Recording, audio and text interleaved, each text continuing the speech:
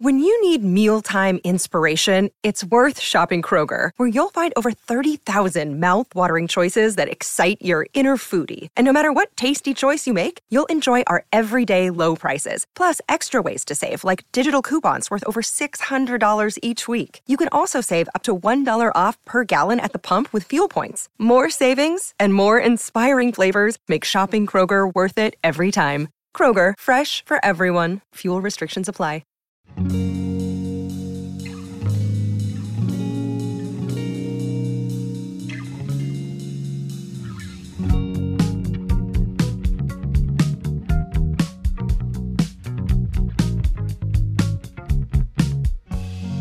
Hello, you guys. Welcome to the Inner Growth Podcast. I'm your host, Carolina Salazar, and I'm so excited that you are tuning in today. I hope you've been having a good start to your week and that you are also enjoying the 2 episodes a week for Inner Growth that, I'm ramping up.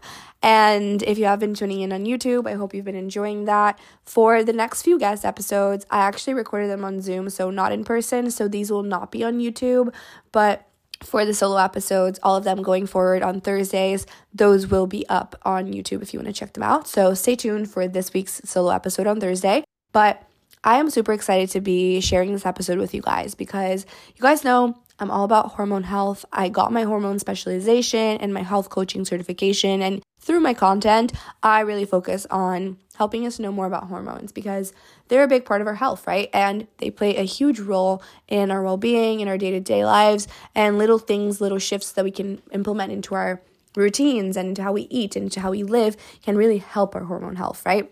And I'm really passionate about spreading this information and making it more accessible and more digestible as well. But I also, a lot of the times, get questions that are specific to people with PCOS. And so I really wanted to bring someone who had firsthand experience with PCOS, but who also was really educated on the topic and who could answer all of your questions about PCOS, all of my questions about PCOS, and just help us understand what it is better so you can figure out if you maybe have PCOS, because a lot of people go undiagnosed for a while. And also, if you do have PCOS and you're tuning in, this episode will give you so many tips on how to actually work with your body and with the condition to have a better experience when it comes to your cycle, to your overall energy levels, and to your wellness overall. So, for today's guest episode, I brought on Hannah Muehl. Hannah is also known as the Conscious Nutritionist on TikTok and on Instagram, and she not only has PCOS firsthand, but is also a registered dietitian, a physician's assistant, and a nutritionist. And so she is able to share her perspective as someone who has this firsthand, but also as someone who has studied this and who knows a lot of the science behind it and who can debunk myths and be really straight up about what is a fact and what is not true and what are things that you can actually do to improve your life as someone who does have PCOS. So I'm super excited, and we go into all things PCOS, from what is PCOS, what are the symptoms, how can you know if you have it, to more of the lifestyle factors that you can implement to have a better day-to-day, better vitality, better energy levels, better hair strength, better mood with the context of having PCOS as well. So it's a really interesting conversation, and even if you don't have PCOS, everything that Hannah shares are completely related to hormone optimization, and I live by a lot of the same principles that she does, even though I don't have PCOS. And so if you're someone who wants to learn more about hormones, I am 100% sure you're going to love this episode. It's super amazing and informative. And so without further ado, let's hop into the episode. You can find all of Hannah's information in the description if you want to learn more. Make sure to follow us on Instagram at innergrowth.co and on TikTok at innergrowthpod. And if you want to be in the loop of future episodes, all you have to do is hit subscribe on Spotify or hit the plus button on the top right corner of Apple Podcasts. So let's hop into this amazing conversation. I will see you on the other side, and let's get growing.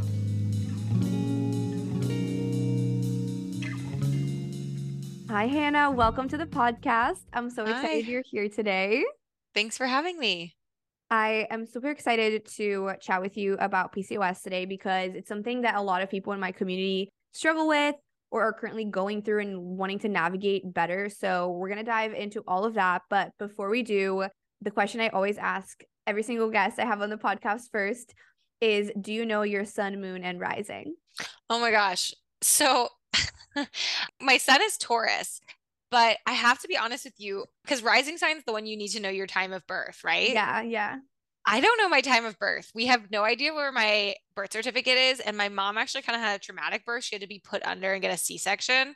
So she's like, I literally don't remember. So I think it's an afternoon, which I think makes me a Virgo rising, but like you can get your certificate from the State Department. It just Uh-huh. costs money to order it. So I think I'm gonna have to do it so I can finally learn what my rising sign is.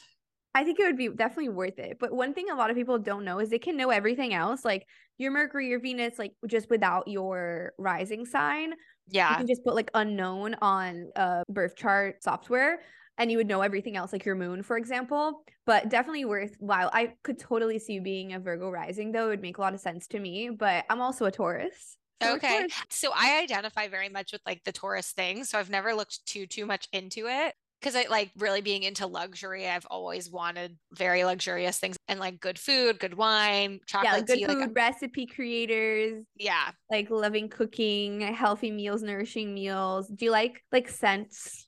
Like good Yeah. Like everything I want is nice. And I've always been that way. Like I've always just been very obsessed with like the things around me. So I've always identified with the Taurus. I actually don't know much about Virgo rising, to be honest with you, mostly because I am not convinced that that's right based on what we know about when I was born. So I definitely have to get the birth certificate for sure. Yeah, yeah, definitely worthwhile. But like Virgo is all about being of service, helping other people. It's also very connected to the gut, to health. So like wellness, things like that. So I could see it, but definitely worthwhile to find out Yeah. officially. But for anyone listening who doesn't really understand what PCOS is, can we just start there? Just like, what is PCOS? Yeah. So polycystic ovarian syndrome is honestly almost like a bucket term for menstrual irregularities with women, usually resulting from cysts on the ovaries and hormonal imbalance. However, you don't have to have cysts on the ovaries to have PCOS, actually. Most people are confused about that. The diagnostic criteria includes cysts on the ovaries as one of the diagnostic criteria, but you actually don't need it to have it. So, polycystic ovarian syndrome usually results from anovulation, meaning the cysts aren't released from the ovary, causing those cysts to happen. But the actual root causes of PCOS happen before that. Cysts on the ovary is actually kind of like the last step. The hormone imbalances that lead to PCOS, such as blood sugar imbalance, adrenal issues, inflammation, are kind of what I like to try to address and talk about a lot on my channel. Wow, I didn't even know that. Like I thought that to have PCOS, you need to basically have the cysts. So that's pretty wild to me. So can you elaborate a little bit on the symptoms of PCOS that someone can look out for if they're not like familiar with it? You Yeah. mentioned menstrual irregularity. So would that be just having an irregular cycle in general, or would it also go into the other things that you shared? Yeah, so when it comes to diagnosis, most doctors or healthcare providers will use something called the Rotterdam criteria right now. One of the Rotterdam criteria are presence of cysts on the ovaries with an ultrasound. That's the only way you can really see that, or a CT scan. But the others are one is irregular period, even a long menstrual cycle. So technically over 35 days. So if your period is every 45 days but regular, it might be something to look into. Obviously, having periods less often or skipping months altogether, that's definitely something to think of. The other thing is physical signs and symptoms of elevated testosterone is in the diagnostic criteria. So that would be acne, hair loss, facial hair. And other things are excessive weight gain, darkened skin around the neck, something called acanthosis nigricans, which is related to insulin resistance. So the main thing is if their periods are really off, if they're really struggling with weight gain or any of those symptoms, it can be something to look at. However, I will say there's a lot of reasons that people's periods can get off and they can have weight gain in this day and age, right? So thyroid conditions can cause that, nutrient deficiencies can cause that. So there's a lot of things that can cause that, not just PCOS. Yeah, totally. I mean, I think that that's really interesting. And just understanding that it's not a one size fits all diagnosis. Like, you don't have to only have cysts to have PCOS, it could be all these other things. But then again, all these other things could have different causes too. So, for someone to get like a diagnosis, how does that usually work? And do you think because there's so many different variations of how it kind of manifests in people's health, that there's a lot of people who have PCOS and don't know that they have it?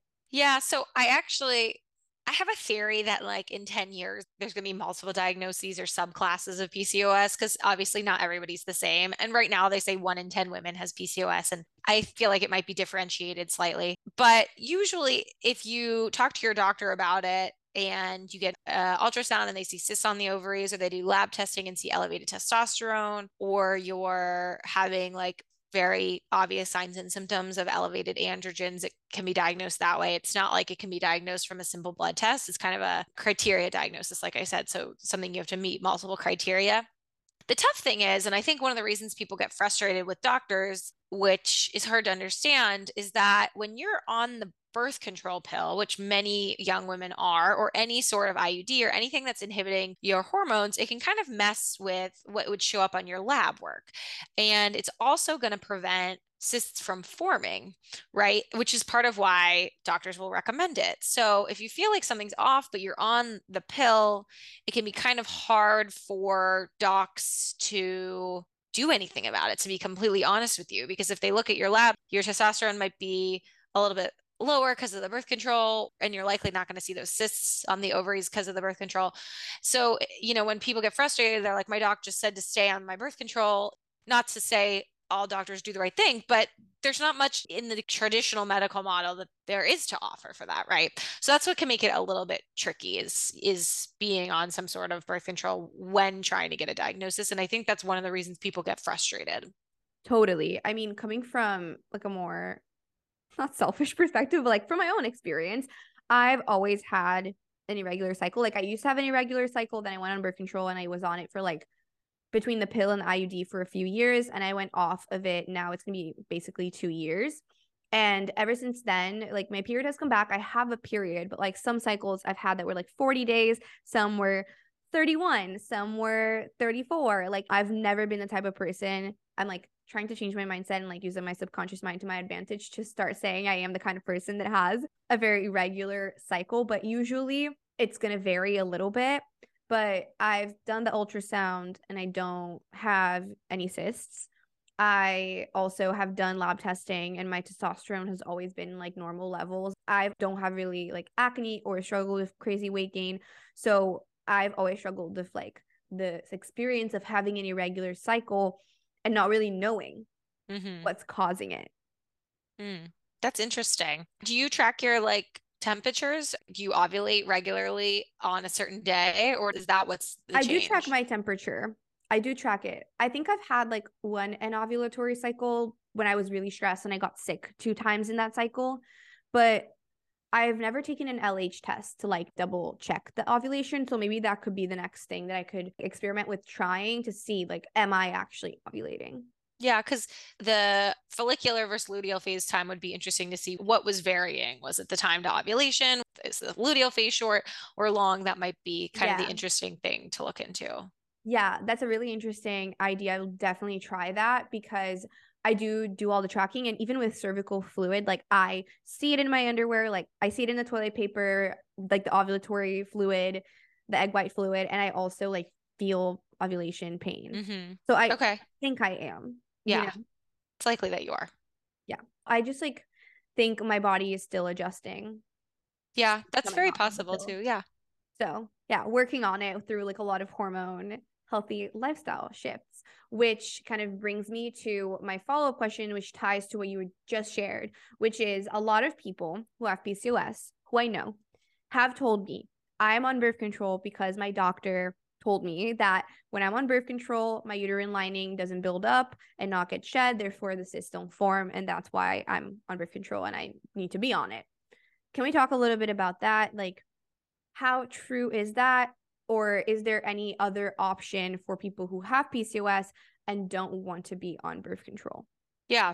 So the main thing, there's two things that are happening there, right? So the cysts are actually unovulated eggs. So women with PCOS have no problem developing eggs, developing a follicle, but the hormone imbalance is just stopping them from rupturing a follicle. In a normal healthy cycle, you would develop a follicle, you would have an LH surge, you would release that egg, it would go into your uterus. it would be implanted or not implanted, and then you would shed it with a period, right? So the problem is that most of the women are having trouble creating that follicle. One of the ways birth control works is it keeps your estrogen levels mostly stable so you don't ovulate. That's the main reason you don't get pregnant when you're on the birth control pill, right? So it is in that way creating cysts from being formed because you're not going through that process. The second thing is when you get off your birth control every month or you stop your pill, it's causing a progesterone drop. That progesterone drop simulates what would happen in a normal menstrual cycle, which causes you to bleed. And that concept is totally right, that they're releasing that uterine lining and bleeding. One of the biggest risks for young women with PCOS is actually endometrial cancer. Because if the uterine lining builds up too much because you're not having a regular period, it can cause something called endometrial hyperplasia, and it can be a big risk factor for endometrial cancer. So that's not to say the birth control pill is the only way to go about it, but I would certainly be concerned as a healthcare provider as well if someone got off the pill with PCOS and kind of just like went kind of off. just YOLO'd, like, Yeah, went off and then they didn't bleed for a year. You know, I get comments like that all the time on social media. I haven't bled in a year, I haven't bled in 16 months, and that makes me a little nervous. So it's definitely not the only thing that you can do if you're trying to manage your PCOS naturally and you're not on the pill. You can take progesterone for a couple of days, and then when that progesterone drops, you'll naturally have a bleed. So sometimes doctors will offer people that if they haven't bled in 3 months. Usually that's kind of the trigger point to do something like that. You know, the other option is the IUD, which isn't perfect either, but progesterone IUDs, which is like the Mirena and the Kyleena and the Skyla, they naturally thin the uterine lining, which decreases the risk of endometrial hyperplasia. And it's less systemic hormones likely than the birth control pill. So those are kind of the options to talk to your doctor about, obviously, but there is reasoning for medical providers' concerns, right? Because endometrial cancer actually is a very real risk with PCOS if you're not bleeding at all for extended periods of time. If you miss a period here or there, it's probably not that big of a deal. If your cycle's long, but you're bleeding regularly, it's probably not that big of a deal. The big thing to look out for is if you're going, like not having a period at all. If you're going for long periods of time with no bleeding, then that's something to think about. Got you. Thank you for clarifying that. Like when I was talking to my friends who were telling me, you know, their experiences with why they were in birth control, it was because of that reason that, you know, it prevents the endometrial cancer. So that makes a lot of sense. So before we dive into some of my other questions, can we talk a little bit about your own experience with PCOS, how you kind of discovered you had it? And then I believe you are not on birth control or the IUD. So clarify if you are or not, but I would love to hear a little bit about your diagnosis and then kind of how you choose to navigate that specific aspect that we were just talking about being on the pill, being on the IUD or not. Sure. And what you've done if you're not on it to just find better solutions and manage your symptoms. Sure. So looking back, I pretty much always had PCOS, and my PCOS is very much driven by insulin resistance and likely some traumatic experiences. My dad had cancer from when I was 3 to 7, and then he passed away. And if you look at pictures, like I had like early puberty actually, like right after that happened, which is a real thing that happens to children that have like trauma. So there was a lot of things going on there probably. But I always had really long cycles. So I always got periods, but they were like 45, 50 days apart, middle school, early high school. But I don't think you pay that much attention to that stuff. Yeah. I had really struggled with my weight. I always was like kind of that chubby friend with a lot of acne. I really struggled, honestly, from like 6th grade. And my mom was a healthy cook. We didn't really eat out. Like I had a sweet tooth for sure, but looking back, I was not eating different than anyone else was eating in that time period. So I certainly had something going on that they did not. And then I actually went on Accutane in high school for my acne because that was a huge problem I had. And when you go on Accutane, you also start the birth control pill. So the Accutane cleared up my acne, obviously, and then the birth control kind of regulated things cycle-wise for me. And when I was on the Accutane, I feel kind of sad for myself looking back because I was 16 and I was so desperate to not feel overweight and not have acne. I was like, I'm going to go on like a nutrition kick while I'm on this Accutane. By the end of the year, I'm going to be like skinny and lose all this weight and my skin's going to be clear. And honestly, like looking back, I was doing Slim Fast and like things that were so early 2000s that I cringe at now, but I don't know. So I kind of feel like I put a kibosh on everything with what I was doing there. I was eating a little bit more restrictive. I was on the pill. And then throughout college, I think things were pretty well managed. And then when I moved after college to start my graduate degree in nutrition, I don't know really what prompted it. I just wanted to get off the pill. I was like in the hospital during that year, and there was a lot of illness and sickness around me. And it made me like more like, I don't know, I just wanted to be off all medications. Like I started eating organic. I just got a little bit more into that kind of lifestyle. So I got off the pill, and first thing is I started losing a ton of hair, which is actually something that can happen to women when they got off the pill, even if they don't have PCOS, because just the changes in the hormones. But it extended longer than you would have anticipated with a normal, healthy person.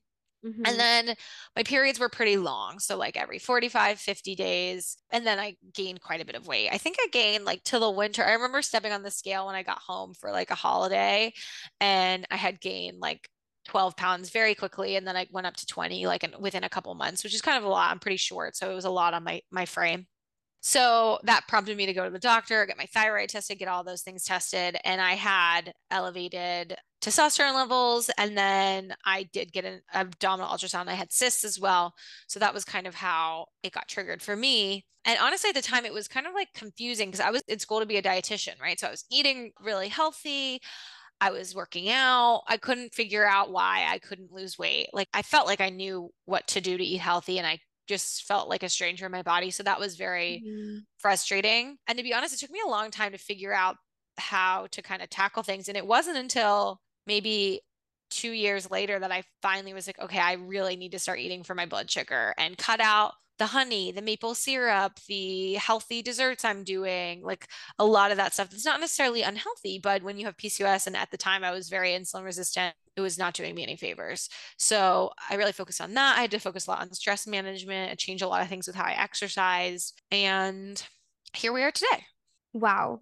Thank you so much for sharing all of that. I'm sure a lot of people listening might like feel very seen based on your experiences, whether it was a rapid weight gain or, oh my God, I'm struggling with acne and I'm a teen and I just want to go on birth control and take medicine to like make this go away, or all of that. And so just really interesting hearing your story. And something that you mentioned was insulin resistance. You also mentioned the adrenals. You said, a lot of the times, yes, PCOS can be tied to the cyst, but it can also be tied to these three things. So can we go over them? What exactly is insulin resistance? How does that play into PCOS? And then can we also talk about the adrenals, stress, and if there's anything else that you want to mention too? Yeah.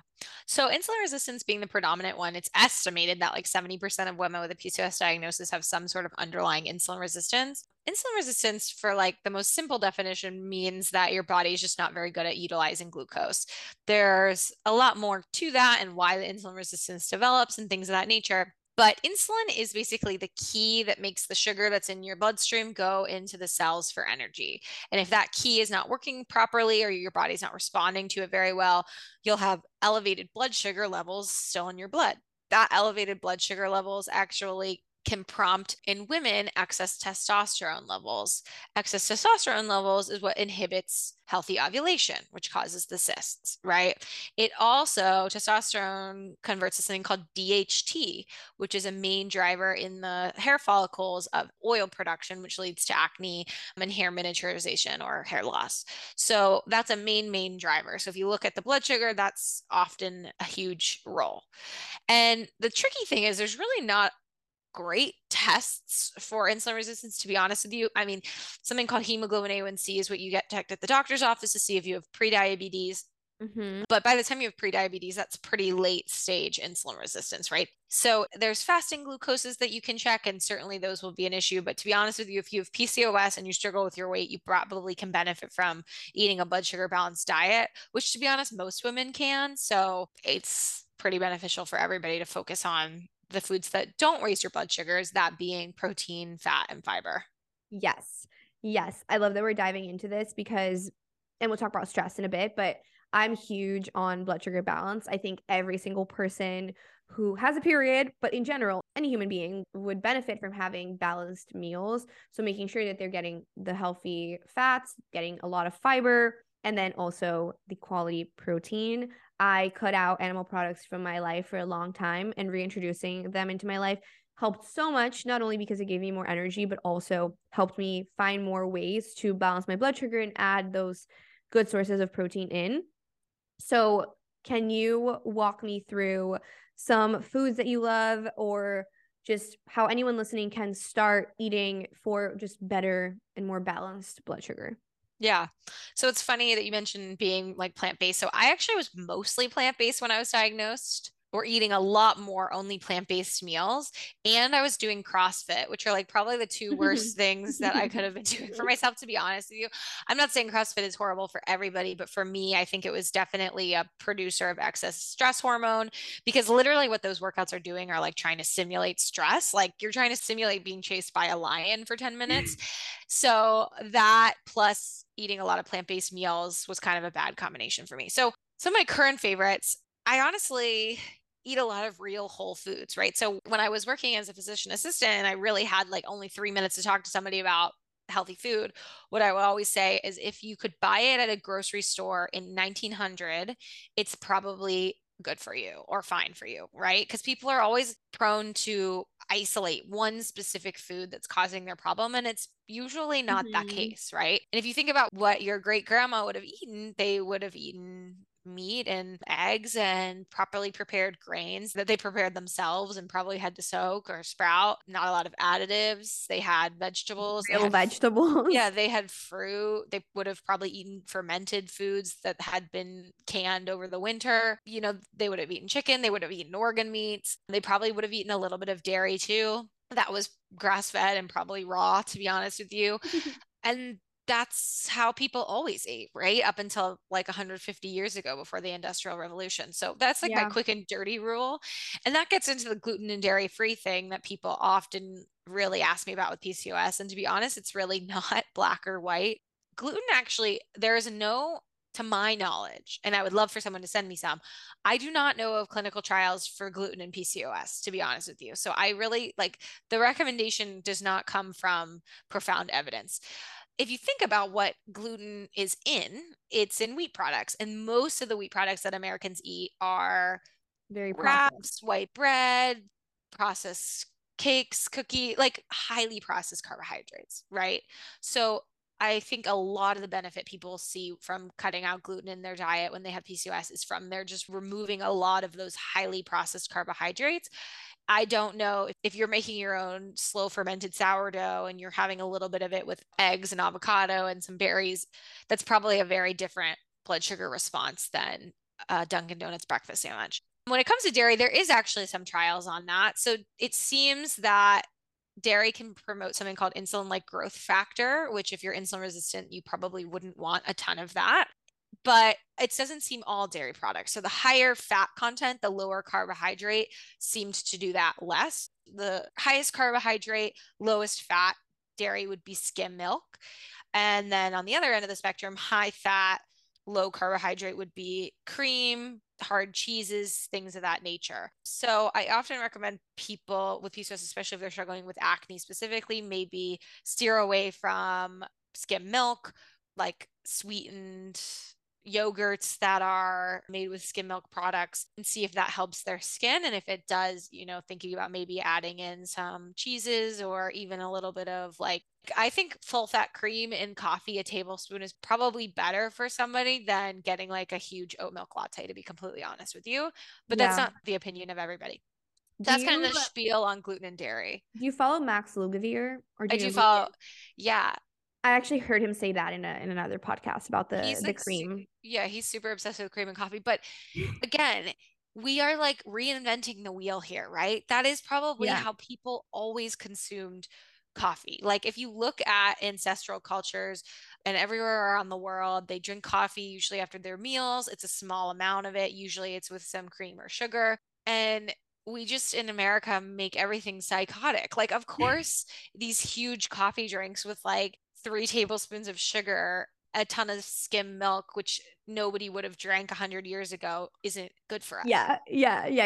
I completely align with you. And I feel like sometimes going back to the basics is literally the best thing you can do for your health, and really thinking in that way that you just described of what would people have eaten all that time ago. Hmm. like many, many, many years ago. And can you also just quickly go over some watch outs for like things people might be doing that they might not realize are causing blood sugar dysregulation or could be contributing to insulin resistance? Like, what are things that maybe you see a lot of people do that they don't realize is actually not the most helpful? Yeah. So the big thing I would say is not getting enough fiber. Most Americans are not getting enough fiber. And even if you think you are, count it for a couple of days and see where you're at. Because women are supposed to get at least 35 grams of fiber. But to be honest with you, most areas of the world, they eat more like 50 grams of fiber a day, right? So looking into that, I think is really important. I think most people, if they're health aware right now, know it's important to have protein in your meals. But fiber is what also helps keep you full and feed your gut microbiome. For PCOS specifically, it also can help excrete excess estrogen, which many women with PCOS are estrogen dominant. It kind of binds to excess estrogen in your GI tract and you poop it out. So that's extremely important. Beans, right? What Yeah. are some other examples of high fiber foods? Yeah, so beans are a great one. There's actually two types of fiber. There's soluble and insoluble fiber. So soluble fibers are the ones that if you think about if you put them in a bowl of water, if they would expand, it's a soluble fiber. So like beans, they're dried, they expand. Chia seeds, flax seeds, like pretty much things that make like almost like a goopy gel if you leave them in water, that's a soluble Hmm. fiber. Insoluble fiber is kind of just like the roughage. So if you think about if you throw broccoli in a bowl, it's not going to expand. Carrots are not going Hmm. to expand. Those are insoluble fibers, right? So there's only fiber in plant products. Beans are my favorite. Beans are actually my favorite carbohydrate, to be completely honest with you, because they're so high in fiber that they don't cause any blood sugar spikes. So fiber is the indigestible portion of carbohydrate. So basically just goes through your digestive tract. So for me, I love them. When I wore my glucose monitor for a little bit last year, I really did not have a very large glucose spike from beans. So, like lentils, chickpeas, I love them. I would challenge people to try and get into prepping their own beans actually, because I love beans and canned beans are great, but a lot of canned beans are in cans that have a BPA lining, like a plastic lining, which is not the best for our hormones. It's probably not the end of the world, but it's so easy to make your own beans. So, Hmm. that's something that I'm always trying to remind people to get into if they can. Obviously, the fruits that are the highest in fiber are like your berries, strawberries, blackberries, raspberries, pears, and apples are great source as well. The sweeter fruits usually have less fiber, like mango, pineapple, orange, but that doesn't mean they're not valuable. What about banana? Um, Bananas actually are not a huge source of fiber. There's only a couple grams in there. But it does actually, some of the prebiotics in the banana are good for your gut microbiome. So none of these things are necessarily bad, right? Like Hmm. diversity is good. And what Um, about the highest fiber vegetables? Yeah, so the highest fiber veggies are those cruciferous veggies, right? Like your broccoli, your cabbage, your cauliflower, arugula, things of that nature. Sometimes those are harder for people to digest, especially raw. So cooking them, I think it's nice if I have extra broccoli, like cooking some extra broccoli to throw a little bit on a salad is a good bet. So those are the highest source of fiber. I like chia seeds and basil seeds as well as like an add-in in my smoothie just to get, because you can get 10 grams of fiber there pretty easily. Amazing.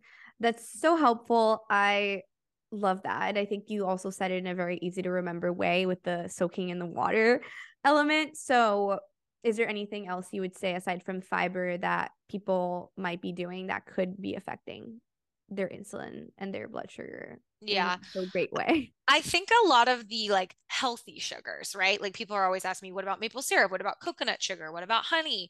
And these things are great and they're from nature and can be enjoyed in moderation, right? But they do the same thing for your blood sugar as cane sugar is going to do. So if your Yeah. blood sugars are a major issue, your matcha latte with a bunch of maple syrup, and even I love kombucha, but kombucha has quite a bit of sugar, and maybe a protein bar that's made with dates. Then you come home from work and you make like a chickpea bowl with rice that's healthy, right? But the chickpeas on top of the rice is probably a lot of carbohydrates. So you're kind of compounding your blood sugar with all those things throughout the day. Like a perfect Mhm. example of someone that's extremely well intentioned, but like I see this all the time in my practice, right? Like they're like, I don't know, I'm eating healthy, right? They make themselves a matcha in the morning, they put maple syrup in it, and then they have oats for breakfast with maybe fruit and a little bit of sweetener. And then for lunch, they'll do a salad and then they'll go out for coffee that has sweetener in it. And then they'll do like maybe a Lara bar or a Luna bar. And dinner, they'll do some sort of legume and rice. And they're like, what's the problem there, right? But for someone that's insulin resistant, all those foods might not necessarily be unhealthy, but when you really look at how many blood sugar spikes you're going to get from that, you're probably going to see some excess insulin being generated, which is probably a driver for your PCOS symptoms. And over time, that's where the resistance can be created. Yeah. And there is some controversy about this. Like, I don't know if you thought there's some like doctors and dietitians on TikTok that love to say it's all about calorie deficit, yada, yada, which is true. That's physics. But I will say it's been shown women with PCOS actually have kind of alterations in their hunger hormones. So eating that way, how I mentioned, is also going to make them starving, and it's going to be hard to stick in a calorie deficit if you're eating that way. So yes, even if you have PCOS and you had an all glucose diet and it was under your calorie needs, you would lose weight, but you'd probably feel horrible and you wouldn't be able to sustain it for very long because of the alteration of your hunger hormones, which is why people a lot of times with PCOS lose and gain weight back. So that's what I always want to respond to those people. And the other thing is, if you've ever worked with someone with PCOS, you'll know they have tried a calorie deficit, like they have. So yeah, I think that's a really good point, especially also in the sense of like, if you are having up and downs all day, like a roller coaster in your blood sugar all day long, you're going to get hungry very quickly once you experience that drop. Yeah. And that might be like an hour after you just finished eating and you're like, I just ate all this food. Why am I hungry? Yeah, exactly. And then you need to go for that bar, or you need to go for something, or you're more tempted to grab whatever someone brought into work and you're like, I have no willpower. Exactly. Yeah, totally. Thank you for walking me through that. That's really helpful. And my next question is, I'm really curious to know a little bit more about fatigue, because that's something a lot of people with PCOS experience or, talk about, just feeling really tired all the time. And you also mentioned the adrenals. So does it go hand in hand? Can we just talk a little bit about the PCOS fatigue in general and how that ties into our adrenal glands or adrenal systems? And yeah. So, well, first and foremost, there's a lot of causes for fatigue in young women, especially that have PCOS, that really aren't entirely the PCOS, namely thyroid conditions, B12 anemia, iron deficiency anemia. So if you're really feeling profoundly tired and you don't feel good, like it's always good to get a checkup with your doc, because it might, you go on TikTok and you see someone talking about adrenal fatigue and you're like, oh, that's it. Mm-hmm. But there are a lot of like legit medical conditions that cause fatigue in women in their 20s and 30s. So that's something to think about. Women in their childbearing year, iron deficiency is the most common deficiency worldwide and extremely common in young women. So I always say that first and foremost to get that looked at. When it comes to the PCOS, so like if all that's fine, thyroid's fine, you're not deficient in anything, but you're really feeling tired, a couple things to look at. One would be the blood sugar, like we just talked about. Preventing those spikes and crashes can help me feel much more balanced throughout the day. Second would be looking at caffeine. So if you've been overusing caffeine and you've kind of pushed yourself to a burnout, trying to pull back on that a little bit, which I know is so hard when you're feeling tired, but I really recommend only like one serving of caffeine a day for people with PCOS, which is really hard to do in college and grad school. Like I totally get it, but I used to be so much more tired in grad school and I drank so much coffee, right? And then prioritizing quality sleep, right? So blue light out of the bedroom if possible, cool bedroom, tech out of the bedroom. I know people love to watch TV while they're sleeping, but I think that's probably one of the worst things you could do for your sleep. So no TV in the bedroom, or at least turn it off. I know people love to fall asleep to TV. For clients that do that I'm trying to get to stop, I say like maybe put on like an ASMR YouTube video that will stop or something like that. Wearing an eye mask is also really effective. So like we live in the city and they changed the light outside in our house to like a blue light and the street lamp. And I don't want to change the blinds because we're probably moving next year. So I bought like a sleep mask and that works really well as well. So prioritizing really quality sleep, making sure you're not having caffeine. Ideally, so caffeine stays in your system for 12 hours. Right. So even if you have a coffee at noon and you're like, oh, this is whatever, like you're still having that coffee in your system at midnight. So if you're trying to go to bed at 10 and you're tossing and turning till midnight, like that will affect how you feel the next day. So ideally cutting caffeine 12 hours before sleep. Wow, that's amazing. And I'm huge on sleep. That's probably one of my top personal goals for 2023 is just getting my sleep really, really in check. And one thing I've been prioritizing as well is going to bed a bit earlier, trying to be asleep before midnight. And that's changed the game for me. I use an Oura ring and it will like give me my scores and it will show me my sleep graphs. And I've found that like wearing blue light glasses starting around like 8, 9 p.m. and then turning off my phone and leaving it in a different room and going for a little walk or run in the morning so I can get some sunlight in my eyes and going to bed a little earlier has helped my sleep so much also. Yeah. Yeah. So I think that's a huge one if you're really struggling with fatigue. Like it sounds so obvious, but most people aren't doing it, like really trying to optimize their sleep. Yeah. Can we dive just a little bit more into the adrenals? Like, how Mhm. does that tie into PCOS and hormones in general? And is that a common issue? Like Yeah. issues with the adrenals, is that common among PCOS? Yeah, so the adrenals are kind of two tiny glands that sit on top of the kidneys, and they regulate some of the output of stress hormones. So if you receive a stressful email from your boss, or if you're literally being chased by a lion, right, your adrenals are going to tell your body to start producing more of these stress hormones, which is good because stress hormones keep you awake. They make you sharper. They actually make your like eyes constrict so you can see clearer, right? So they're good in theory. But 100 years ago, our great grandma that's going to the market, she is not getting as many like stressful events happening to her per day, likely, right? Yeah. She doesn't have a phone. She doesn't watch the news. She gets her news via a newspaper, probably. Like it's just totally different, right? So, elevated levels of cortisol and stress hormones can convert into something called DHEA. DHEA is a hormone that is a precursor also to those androgenic hormones that can prevent ovulation Sex and also, hormones, right? yeah, and also cause some of those aesthetic symptoms of PCOS, like the hair loss and the acne. So that's a big one for sure. When I got diagnosed with PCOS, my DHEA was actually super high, the stress hormone, which was not surprising because at the time I was doing a lot of coffee, CrossFit. That's something I honestly, And you I were don't also even a know if, student at the time? yeah, I think that might just be natural to my physiology. I'm kind of like an anxious person, and I'm not sure if I've totally handled that, but really trying to actively manage the stress is huge for PCOS as well, especially if you have kind of some adrenal driven PCOS symptoms. There's some adaptogens that can be helpful for that, like ashwagandha and reishi. But to be honest with you, the best evidence is like just sleeping, less caffeine, active stress management, which we all know what those things are, but they're hard to do, right? Like Meditation, exactly, meditation, yoga, walking, hang out with sleeping. friends, trying to have good work boundaries, sleeping, all of those things. Yeah, yeah. And you mentioned the adaptogen. So my other question was in terms of supplements, and I know that this varies from person to person because as you said, someone might be deficient in B12 or in iron or whatever, like it's super specific from person to person, but are there any supplements in general that you have found are really impactful and really helpful for people with PCOS? Yeah, so I will say that people always want to talk supplements, and that like if I want a guaranteed video that's going to do well on TikTok, I make a supplement video, which I kind of hate doing People because just want to once like fix exactly, exactly. everything. All the things we've talked about today, like all those fundamental things, the food, the fiber, the sleep, the stress management are like really much more important, to be completely honest with you. There are some good Mhm. supplements out there for sure.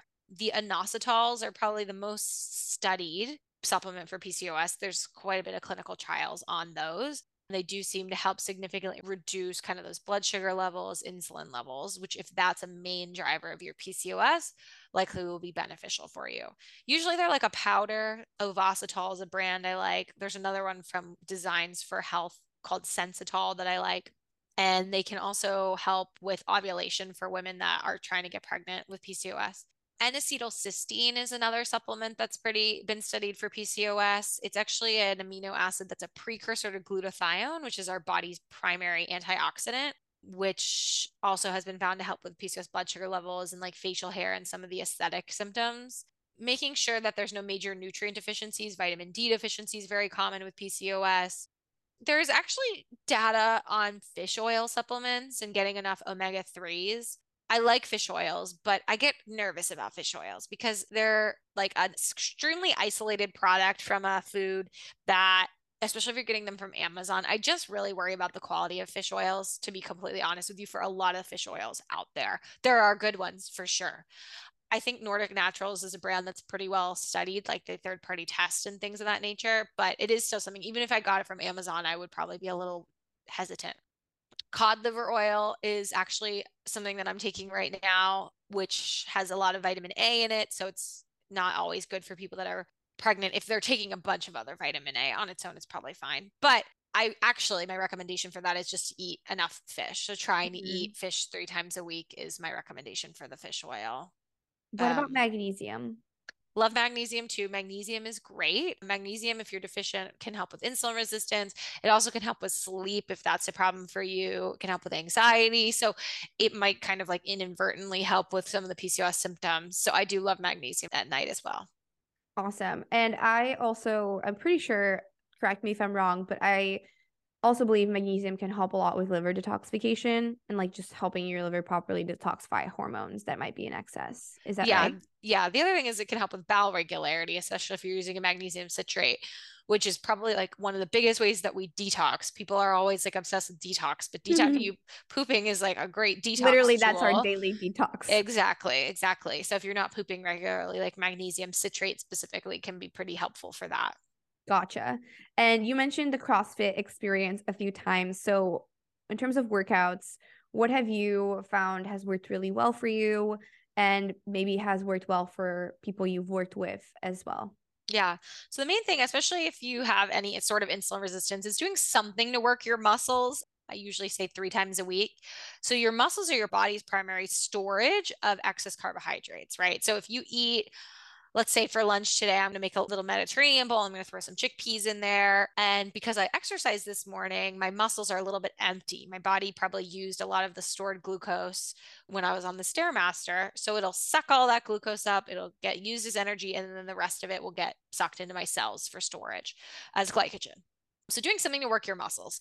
So CrossFit theoretically does that, but I think it might have just been a little bit too intense for my body, but it doesn't quite matter, right? It could be Pilates, it could be bar, it could just be like some sort of weightlifting class, it could be lifting weight on your own, but something that you feel your muscles the next day, you're like, oh, I'm a little bit sore. You should feel Mm. that a couple times a week.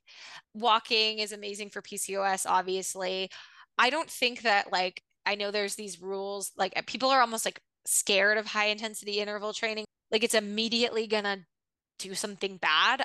I don't think that's necessarily true either.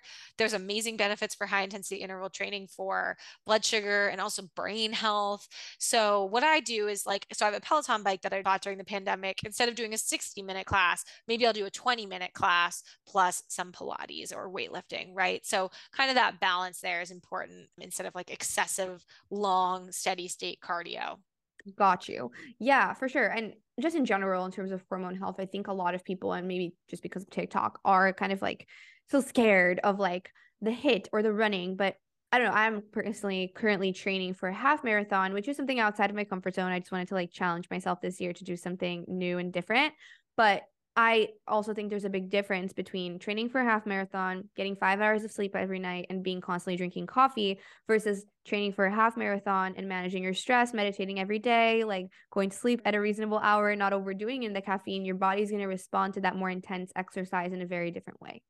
Yeah, 100%. I think there's a lot of fear mongering out there, but it's like, what's going to happen, right? Like your body's going to combust if you get on the cycle. Like, no, it'll be fine. And you're 100% right. Like how your body's feeling going into those things plays a big role as well. Like everything else in your life and in your lifestyle that Yeah, could also be considered stressful also matters, right? exactly. Yeah. So, yeah, amazing. So, to finish off before we do some rapid fire, could you just walk me through like a day in the life of eating and self-care activities that you love and that make you feel your best? Yeah. So I get up pretty early. I get up less early now than I used to. I used to get up at 5:15, but now I usually get up at 6, which I guess is like moderately early. I try not to scroll at first thing in the morning. I'm getting much better at that, but it's very easy to scroll, turn over and look at the phone. So trying very hard not to do that. I usually get up, wash my face, then I'll kind of putter downstairs. Now, this is where the challenge is. I love coffee, and I'm not going to lie and say I didn't drink coffee on an empty stomach until like literally 2 months ago. But that's something I've been doing my whole life. So I try and make like a cup of tea or a matcha and save my kind of coffee for later if I'm going to do it. So I make a drink usually, and then I do have one of those like 5 minute a day journals. I Hmm. think that's pretty good for just like setting the mood for the day and how I feel about everything and gratitude journaling. And then I'll usually exercise. I like to exercise right when I get up. So that's maybe when if it's nice out in the summer here, I'll go for a walk. But unfortunately, I live in like Pennsylvania and it's extremely dark at 6 a.m. So I'll maybe use my Peloton or do some Pilates here. A couple times a week, I'll go to Solid Core, which is like Love solid core. yeah, which is a reformer class. And then if I have time, I love to sit in my sauna, but usually I'll actually do that at night. So get back or finish up my workout. I will usually have breakfast then and get to work on whatever I'm doing that day. I do a couple things. I'm teaching adjunct, as I mentioned to you earlier, at the school, or I'll start on content, or I'll have some clients that I'm working with. So that's whatever throughout the day. What's some of your favorite breakfasts? Some of my favorite breakfasts. So I love eggs. I actually love eggs and beans. Like, I think that's a great combo of protein and fiber. And people are always like, what is your bean recipe? I'm like, it's just beans with sriracha on it. Like, I love beans. Which beans do you like? I soak and pressure cook like one type of bean a week usually. So this week I have lentils around, but I'll do lentils, I'll do chickpeas. I like white beans. Those are pretty much the ones I'll do. But I literally just eat them. Like, they don't taste I amazing, like but them. yeah, I like like them. I did. They're just they make me feel so good. So I'm like, I just be eating my beans.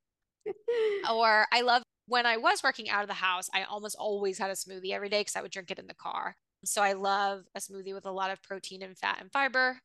So I'll do like a scoop of protein, some nut butter, maybe a little bit of frozen berries, some chia seeds or basil seeds for fiber. I have a lot. If you are interested, I have a whole playlist on TikTok of like smoothies recipes. So I'll do that a lot. And then Those what are, about lunch and dinner or yeah. snacks? What do you like? So I love, it's almost like habit for me to have some sort of salad for lunch. It makes me feel really good. So sometimes I'll just throw whatever leftovers we had like on top Yeah, of a bunch of arugula and call that lunch. that's what I Um, do too. yeah, or I'll like meal prep different veggies and just have them ready and I'll just like throw them yeah. on a So bed of that's kind of my arugula. go-to. I like to make sure I'm getting enough fiber in there, a good source of protein. Sometimes I'll prep like curry chicken salad with just pulled chicken in the Instant Pot. I also love soups. So like if I make chili or like a turkey chickpea soup, I'll have that sometimes for lunch too. I actually don't love warm lunches, like totally warm lunches. I like some elements of it to be Like a cold. green or Yeah, something. I'm not sure why. So yeah, those are my go-to breakfast and lunches.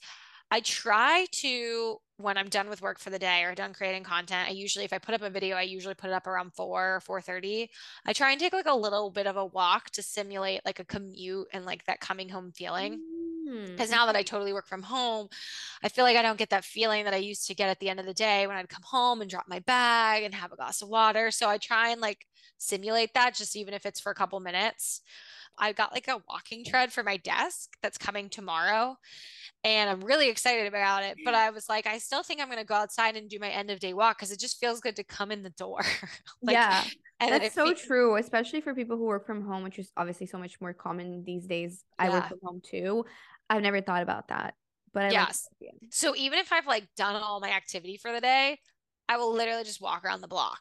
But it like gets my mind ready to be like, I take off my shoes and then I'm like, okay, I'm ready to like do what I was going to do for the night. Nice. And what are your favorite snacks? So to be honest with you, I don't snack a ton. One of those reasons is I try to make my meals extremely filling with all that protein, fat, and fiber, but I do still snack. Usually in the afternoon, I love pecans, like raw pecans, a little bit of nut butter with some celery. I actually love peanut butter and celery, like ants on a log Mhm. with some dark chocolate chips. That's honestly pretty much it. I don't do a lot of snack prepping. When I was working full time in the hospital, I would do more. So I used to make these like lemon tahini coconut balls, like almost like little Uh-huh. energy balls. I should do that again because those are a fun thing to have around. But now that I'm like home all the time, I sort of stopped thinking Yeah, about one it. of my favorite recently has been, which my nutritionist actually recommended to me, is just like one rice cake or two with cottage cheese and pulled chicken on top. Oh, I love Salt that. and pepper is really good. That sounds really good. It's yummy. Yeah, I I love definitely that. recommend. When I'm on the go, I actually love like a Chomps meat stick. I don't know if you've ever tried those. I I love, love them. yeah, I love the jalapeno beef. So I usually have a box of those around. Sometimes I'll do olives or like pistachios. I try and kind of lean on more like the protein fat type of snack. If I'm going to do something, honestly, sometimes I like dark chocolate as a snack too. Like in the afternoon, I'll have a little tea and dark chocolate, just even if I'm not very Yeah. hungry, but I feel like I almost need something like emotional, like that is a good go for me. Nice. Love that. Okay, let's jump into some rapid fire questions. I do these with every guest, so you can just answer them intuitively. But the first question is, do you have like a mantra or a quote that you love that you often come back to, or just something you like reminding yourself of? Yeah. Well, this is the one thing that's comes to me, and it might not be like applicable to everybody, but this is like my second year of kind of doing this content creation thing and making my own money and working for myself. So I'm a successful business owner because sometimes I feel like I'm like, what am I doing? But like, I'm like, no, I have an LLC, I have a business. So that's kind of what I tell myself when I am feeling not so successful. Yeah, I love that. I think that's really important. I'm huge on affirmation. So, love that one. And then, do you have any books that have been really impactful in your life and that you would recommend to anyone listening? Well, honestly, the book that's been most impactful in my life is a fantasy romance novel. It has nothing to do with health. I read the ACOTAR series, the Court of Thorns and Roses series. I don't know if you've heard of that during the pandemic, and it like totally turned me into a reader. I had not, I think I What's the just was name? A Court of Thorns and Roses or the ACOTAR series. It's like the big book talk series that Uh-huh, people talk uh-huh. about. But they're the books that got me back into reading. Like, and now I'm a big reader. I read every night before bed, which is like a huge wellness practice. So I guess inadvertently PCOS related. But when it comes Love to that. PCOS books, I do really like Aviva Romm's books. I think that she writes some really like clear, concise book on kind of hormone health. Is there any specific one that you've I read? think the last one she wrote is called Hormone Intelligence. Nice. Amazing. And then, what makes you feel like your higher self? Honestly, when I'm taking care of myself, like when I have worked out and used my sauna and shower and eaten a good meal, like I just feel like I'm vibrating on a totally different level. Also Side being with my, note, but I feel like that's so Taurus. Like yeah, loving a routine. Like in the last year and a half, I've said this a lot on the podcast, but I've traveled a lot. And like after graduating from college, like I was working remotely pretty much the whole time. So there were many, many times when I was just kind of moving around, going everywhere. And then starting in the fall of 2022, I was like really prioritizing my wellness practices and creating routines again. And it just makes me feel so good. There's just yeah. something about those simple daily habits when you're consistent with them that just completely changes how you feel. Yeah, I'm like so routine driven. Honestly, I love traveling, but one of the reasons I'm not like a massive traveler is because I just don't feel myself when I'm like out of my element. Like I need to have all my things like I feel to that. feel good. So my routines, honestly, and then being with friends, that also helps me feel pretty good. Amazing. And then last question is, if someone didn't hear anything from this entire episode except this very part, what would you want to leave them with? Eat fiber and be nicer to yourself. I feel like everybody on the internet is coming from such a point of self-hatred. Like I do feel like a lot of people following me are only following me because they think it will help them lose weight because they hate themselves. And I just wish everyone would come at things with a lot more self-love and compassion because we're in it with our bodies for the long run, right? It's not like you're going to lose weight and then it's no longer going to be your body. Like your body is with you through it all. So Woof. Amazing note to end on. Thank you so much for coming on the podcast. This has been so fun. I feel like I'm leaving this episode so well informed, just knowing so much more on how to support my PCOS friends. And I'm sure a lot of people listening have also really appreciated everything. So, can you let everyone know where they can follow you or work with you? yeah, so you can follow me on the Conscious Nutritionist at TikTok and Instagram. That's majorly where I am. I do have a wait list in my bio for kind of one-on-one coaching. I also run a group program with my partner Amber Fisher, who also works with women with PCOS. We're currently running it right now, but there should hopefully be another round later in the spring. So yeah, that's where you can find me. Thanks for having me. Thank you so much for coming on. And to Yeah. everyone listening, thank you guys for tuning in, and I'll see you guys next week. Bye.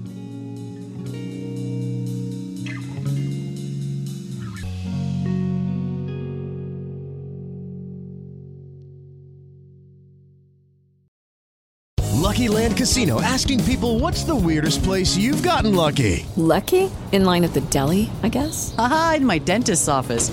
More than once, actually. Do I have to say? Yes, you do. In the car before my kids' PTA meeting. Really? Yes. Excuse me, what's the weirdest place you've gotten lucky? I never win and tell. Well, there you have it. You can get lucky anywhere, playing at LuckyLandSlots.com. Play for free right now. Are you feeling lucky? No purchase necessary. Void where prohibited by law. 18 plus. Terms and conditions apply. See website for details.